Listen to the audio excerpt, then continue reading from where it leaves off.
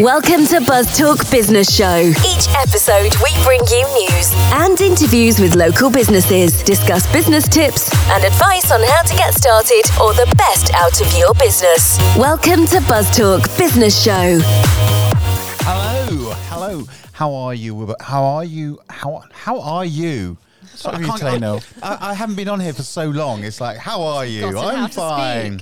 And we are here with Lucy Lyons. Hello, Lucy Lyons, and you are a author. I am, and thank you very much for inviting me today. That's right. We're super excited to talk about Lucy's book, The Finding Machine. Oh, hang on a minute.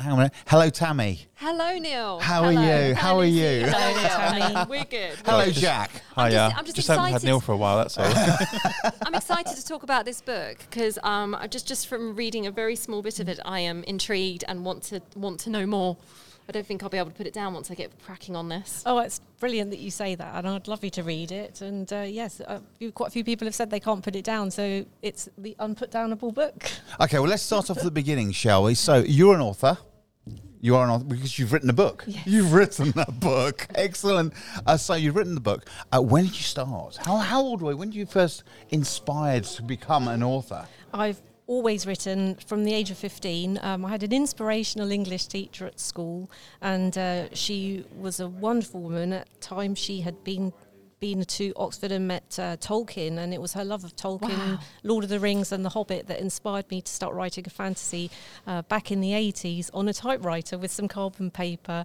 And What an inspiration straight off. Yes. What was it called?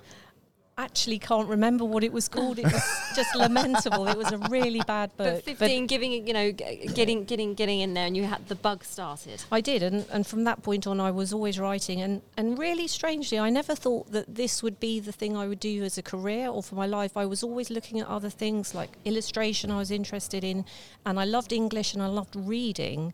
But it just took me so long to realise that this is what I should be doing, is trying to, write novels, get them published and get people reading them. So how many novels have you written?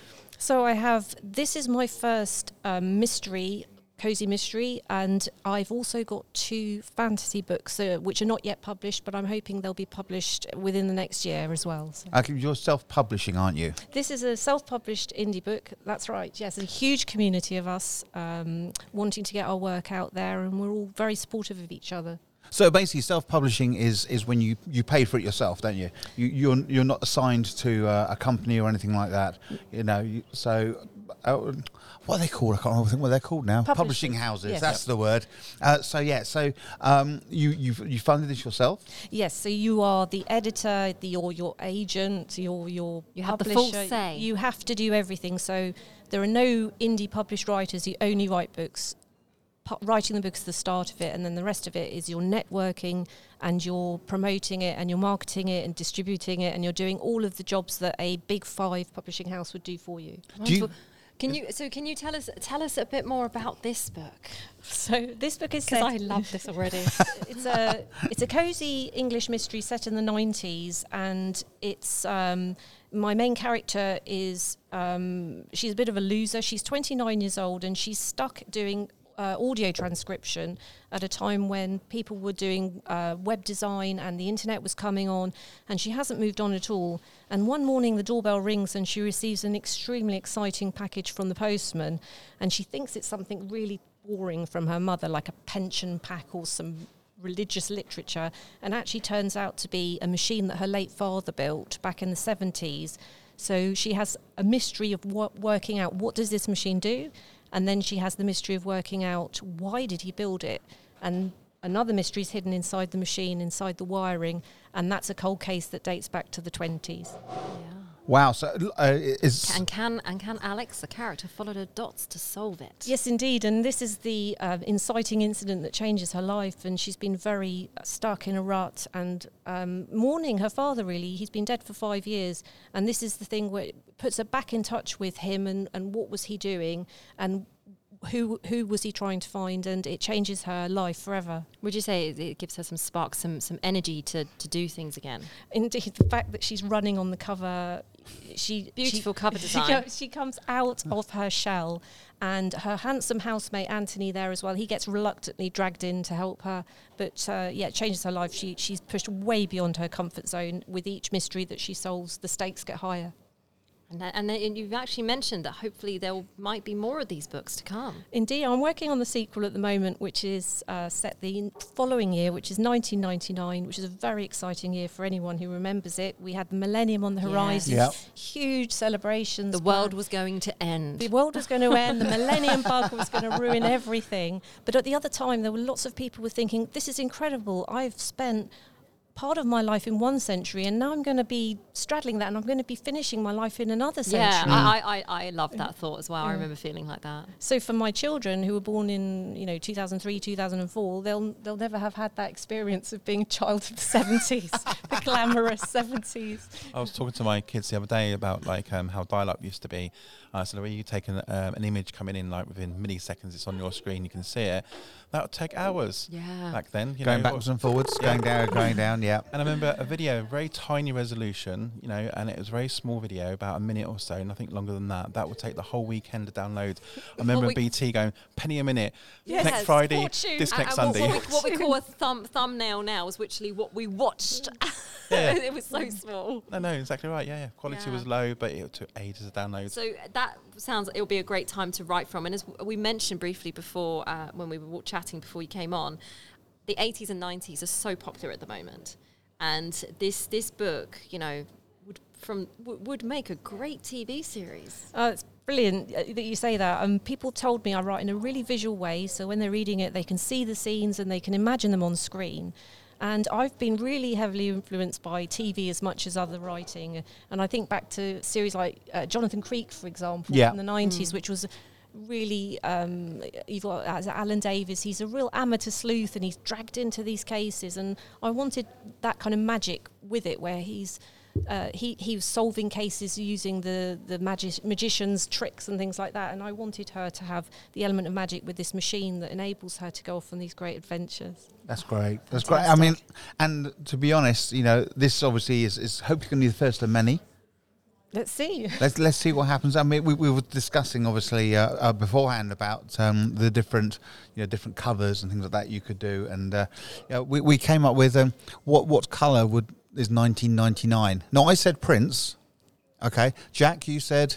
I didn't say anything. I'm quite no, you were my quiet brain on now. that one. Me and Lucy were on blue or green kind of thing. So the minute you've got the Tammy said Spice Girls. Tammy said the Spice Girls from 1999. I was thinking of the 90s, late 90s era kind of Spice. Yeah, that sort of thing. That's what comes to mind when I think of the late 90s. I think mid to late 90s. I think of Spice Girls. Talking about the old days, back a little while, probably about 2 or 3 years ago, I was doing stuff for estate agents here, doing the internal views of the house. And there's one place in Lightwater, I walked in to do the 360 view of the house and looked at it and I thought, this has gone back to the 1950s. The furniture, the wallpaper, the tiling, nothing's changed. It's like, oh my God, I felt like I went back in time.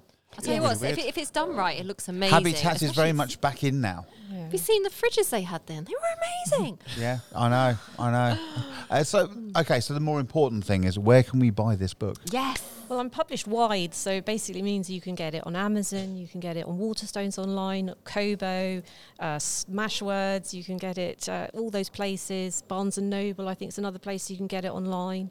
So if I get my copy online, I read it, we're going to come back in, have another podcast once I've fully read it, and I can get you to sign it. Yes. Oh, quick question actually. Why did you go down the route of self-publishing, not find a, what you call it? Publishing house. Publishing house. Yeah, so I did go down the traditional route, and there are many interviews online with authors like myself who struggle to make headroads with agents and big publishers. And one of the reasons with this book is it's multi-genre, so although it's a cosy mystery, it's also got a science fiction element, and that was quite hard to sell to agents. So I had my top pick agent, he did get back to me within 3 hours, which I thought was a brilliant sign, and he really liked it, but he wasn't sure how he could sell it because it wasn't fitting into what your traditional publisher's looking for, where you have like a Richard Osman book which is just a cosy mystery. Or it's a shame they do that because so many things it's great to have a mix. Where does this name, Cozy Mystery, where does that name come from? A cosy mystery. You can imagine sitting down with a book, cup of tea, By the some fireplace, biscuits or- by the fireplace. It'd be great to get a publisher in here and sort of talk about what things changed back in the days to currently now, what our publishers looking for, kind of thing, you know? Exactly. That'd be an interesting one as well. So the cozy mystery thing's really exploded in the last, I would say, 7 or 8 years, where the violence happens off screen. So that's one of the things, that there's a community generally of people who help solve the crime. They're close knit, and they're not policemen or policewomen. They are amateurs who take it upon themselves to solve the crime. So it fits within that really well. And what sparked your ideas behind this story? What was it? Your inspiration? Well, I really liked films back in the 70s, and I had quite a boring upbringing. I think a lot of people who grew up in the 70s found the hours tick by rather slowly as a child. And I lived in it was a very routine-driven household, so I had lots of time where nothing was really happening. So I went into my imagination with books. And sometimes when my dad took me to the cinema, I loved seeing things like Superman, and we were seeing Indiana Jones and Clash of the Titans, and I was thinking, wow, I'd love to make a difference, but obviously I can't fly. I'm not going to be rescuing children from Niagara Falls and getting the Ark of the Covenant and wresting it from the hands of the Nazis. But what could I do that would really help people, that would be like a superpower but more British, more low key? And I thought, well, finding things, because I remember my cat going missing in the 90s, and I was devastated by that. And so, we start off with the mysteries of finding people's pets who've gone missing, and people are very attached to their pets. They're like people. They're like, they're part of their family. And then we move on to what happens if a member of your family goes missing. There's nothing worse than not knowing what's happened to them, and that's we build up to that with the book. And it's inspired. Yeah, wonderful. And have you had to do any other sort of research? Have you, we were talking we both have a love for the TV series Outlander. Yes. And read the books there. And we were talking about the author, how she did a lot of research about Scotland and, the Battle of Culloden and all sorts. Did you have to do some research yourself for any of this? I did, and I had some very, very clever people helping me, especially with aspects of the GPS technology, which was coming in at the time. It was used by the Army, it was used by America, but it was still new for the public to use it. And I had to research, as people see as they read the book, that GPS satellite technology is really important to the plot and how it develops. But also things like dial-up internet, and I was looking at what people were looking at on the internet at that time. The dark web, people were very worried about that. That was, as soon as the internet came in, then you got the darker side of it coming in as well. People who didn't want to be part of the normal institutions, they wanted to have off-forum meetings with people and discuss things in a safe space. And then inevitably there was horrible things that came along with that. So I had to research that. Linux, you mentioned that as well, because they wanted to be off-grid, didn't want to use Microsoft software, things like that. Yeah, I did a lot of research into the time and what was going on as well with music. But also, we have to remember, when you write a book that's set in the past, that everything from that year is not generally there. People are still using stuff from 10, 20, 30 years ago. And you mentioned, because it works better than most things these days, we've found out. So when you mentioned the 1950s, that house, stepping back in time, she's living in a house that probably hasn't been touched for 20, 30 years, and the houses she goes to with other people, they're also stuck in time warp. Some of them have got stuff from the 40s in them. Funny you should say that, because my nan and granddad, I can never remember them decorating. Never remember them decorating. It was like, the house stayed the same all the time they were alive, My grandparents did, right up until, I think it was about 10 years before they passed, and they decided they just wanted something like minimalistic to have to deal with, because they were the typical have loads of little ornaments. And then my nan got to the stage where she was like, I can't keep dusting and dealing with all this anymore, and she literally got a skip and got rid of pretty much everything and just kept a blank canvas. But up until I remember at school, there was BBC Micros were the thing for schools, and you had like a little storage space. It was like 3K. That's all you had to store your documents. Do you remember those discs? It wasn't. I've still got some of them. I've still got some of those. So people were still using big floppy disks, smaller floppy disks, and I remember the day I left sixth form college was the day they brought in Windows. So that was a very useful computing A-level, that was, because everything I'd learnt was completely redundant as soon as I stepped out of my classroom. everyone was going mad for Windows and all the other things that were coming in at the time. And the mobile phones was really interesting. I had to look up how many characters could you use to store people's names on your address book, and it was 8 on the old Nokia. That was actually on the SIM card it stored it, doesn't it? Oh, yes. Yeah, that's it.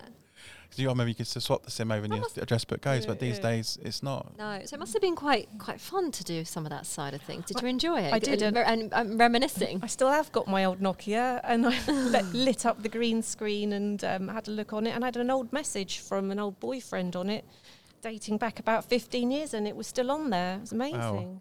Yeah. I remember because go back when emails came out and stuff. Again, that was very short form character base, and then the mobile phones came on board. The emails then evolved onwards, and then base text messaging was the old email system. It kind of took over. So kind of old technology being reused. It's like Wi-Fi. Wi-Fi used to be used years and years ago, connecting buildings together. Then it got really bad because it was at that time it was kind of hard work, expensive. It dropped. Now it's Wi-Fi. Now it's Bluetooth. It just made me realise about mobile phones. Do you remember back in like 99, 2000 when you know when a message was coming through because there would be that funny interference just before it pinged? Yes. I didn't have any. I didn't have any of this. It was, I had my old Motorola brick. Yes, you which would is do. which is like that. I You could had one fling of it them. from the top of a building and it would bounce. I've still got it. It's in a box in my loft. That's my retirement Might fund. be worth some money one day.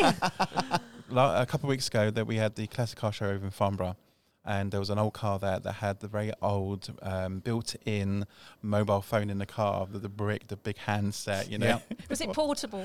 No, it was built to the car. Built into the car. Because my stepbrother, he bought his first mobile phone. He goes, look at this. And it was a huge brick he carried with a handpiece on it, you know, and it was all like £1.50p per minute to call, you know, and he had that for business, and he was carrying around everywhere. Look, back at the day, it looked, wow, A that's bomb. good. And yeah, exactly. Yeah. I know, but the same with a lot of technology now, like with mobile phones and, you know, how good the camera is. In 5 years' time, we'll look at our one and go, well, that's nothing compared to that now.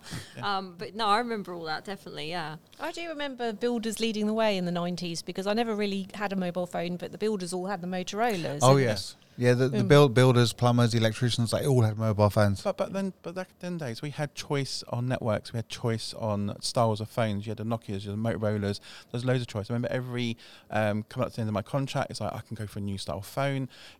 Movies were producing like these kind of phones that came out. You had the Matrix phone and I slid had out. that. I had that one. Everyone loved that. But like, now it's kind of like, oh, it's an Apple phone. Oh, it's made a slight change there. You know, it's more about what's on the technology rather than the look and the feel. Yeah. You know, yeah, it's got more colours, but the phone's still the and same. no one shape. cares about the ringtones anymore. They're just, Like- it's not, you Oh, know, that it was used such to a be. huge thing, Do you remember Yeah. when the ring, and I mean, obviously when it was still tinny, but it was like, yeah, I've got this theme and not 2001. Look, I got the Harry Potter ringtone. Well, Nokia they brought back out again, didn't they? The old, was it 3310, wasn't Yes, it? that's the came, one. Came back out Yep. and it had Snake on it. The I snake is love in my the book. Snake game. You should read it just because Some phones they've actually brought that out, haven't they? So Yeah. that you can have it on the newer phones. So Yeah. Anthony says to Alex, you know, here's your mobile phone, but don't play Snake on it. You'll run the battery down. Yeah. My, I would say, ex-sister-in-law, she worked for Nokia for quite a while, and she was dealing with the phones that were sold to the rich and famous.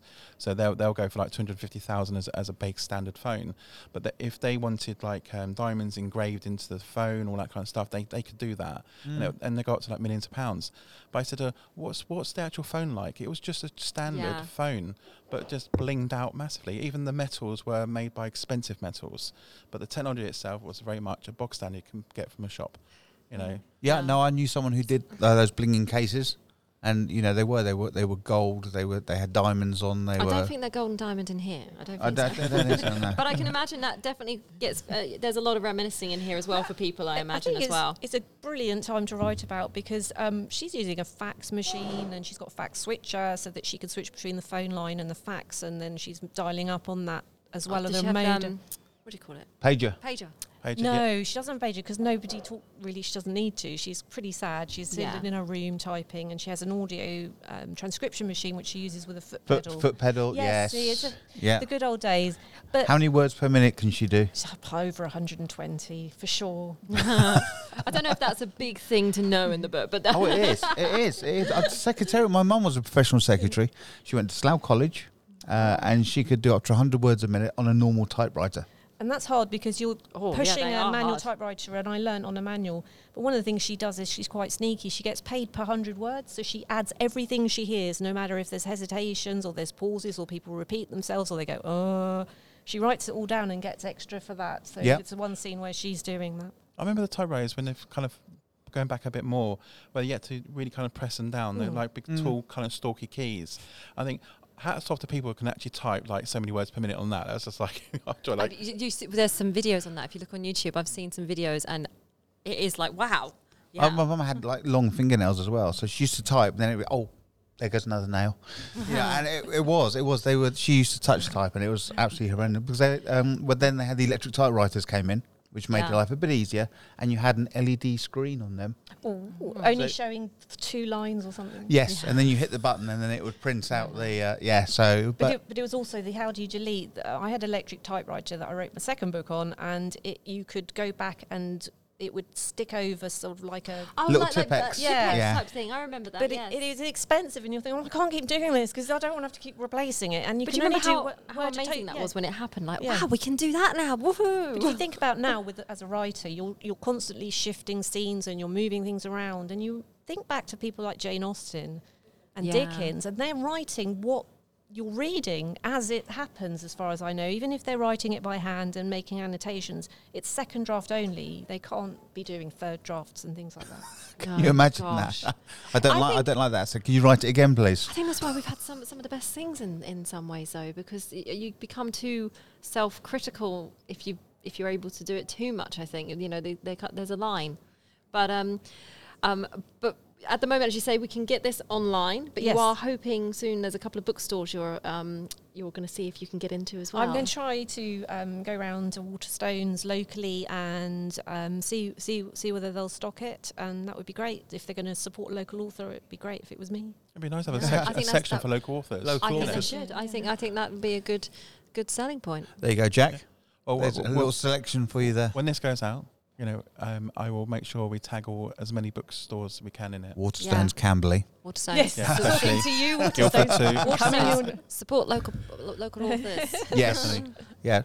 Well, thank you so much for coming in pleasure. today. Thank you very much, Lucy. Brilliant. And we will look forward to you coming back after Tammy has bought the book And read it. and read it. Yes. And we yes, should bring I'm it back going to. as a tech talk more about the technology and stuff as well. Well, we we have remember. a wealth of experience here. Yeah, What are definitely. you saying? Am I old? Cheeky. Oh, on that note, Neil.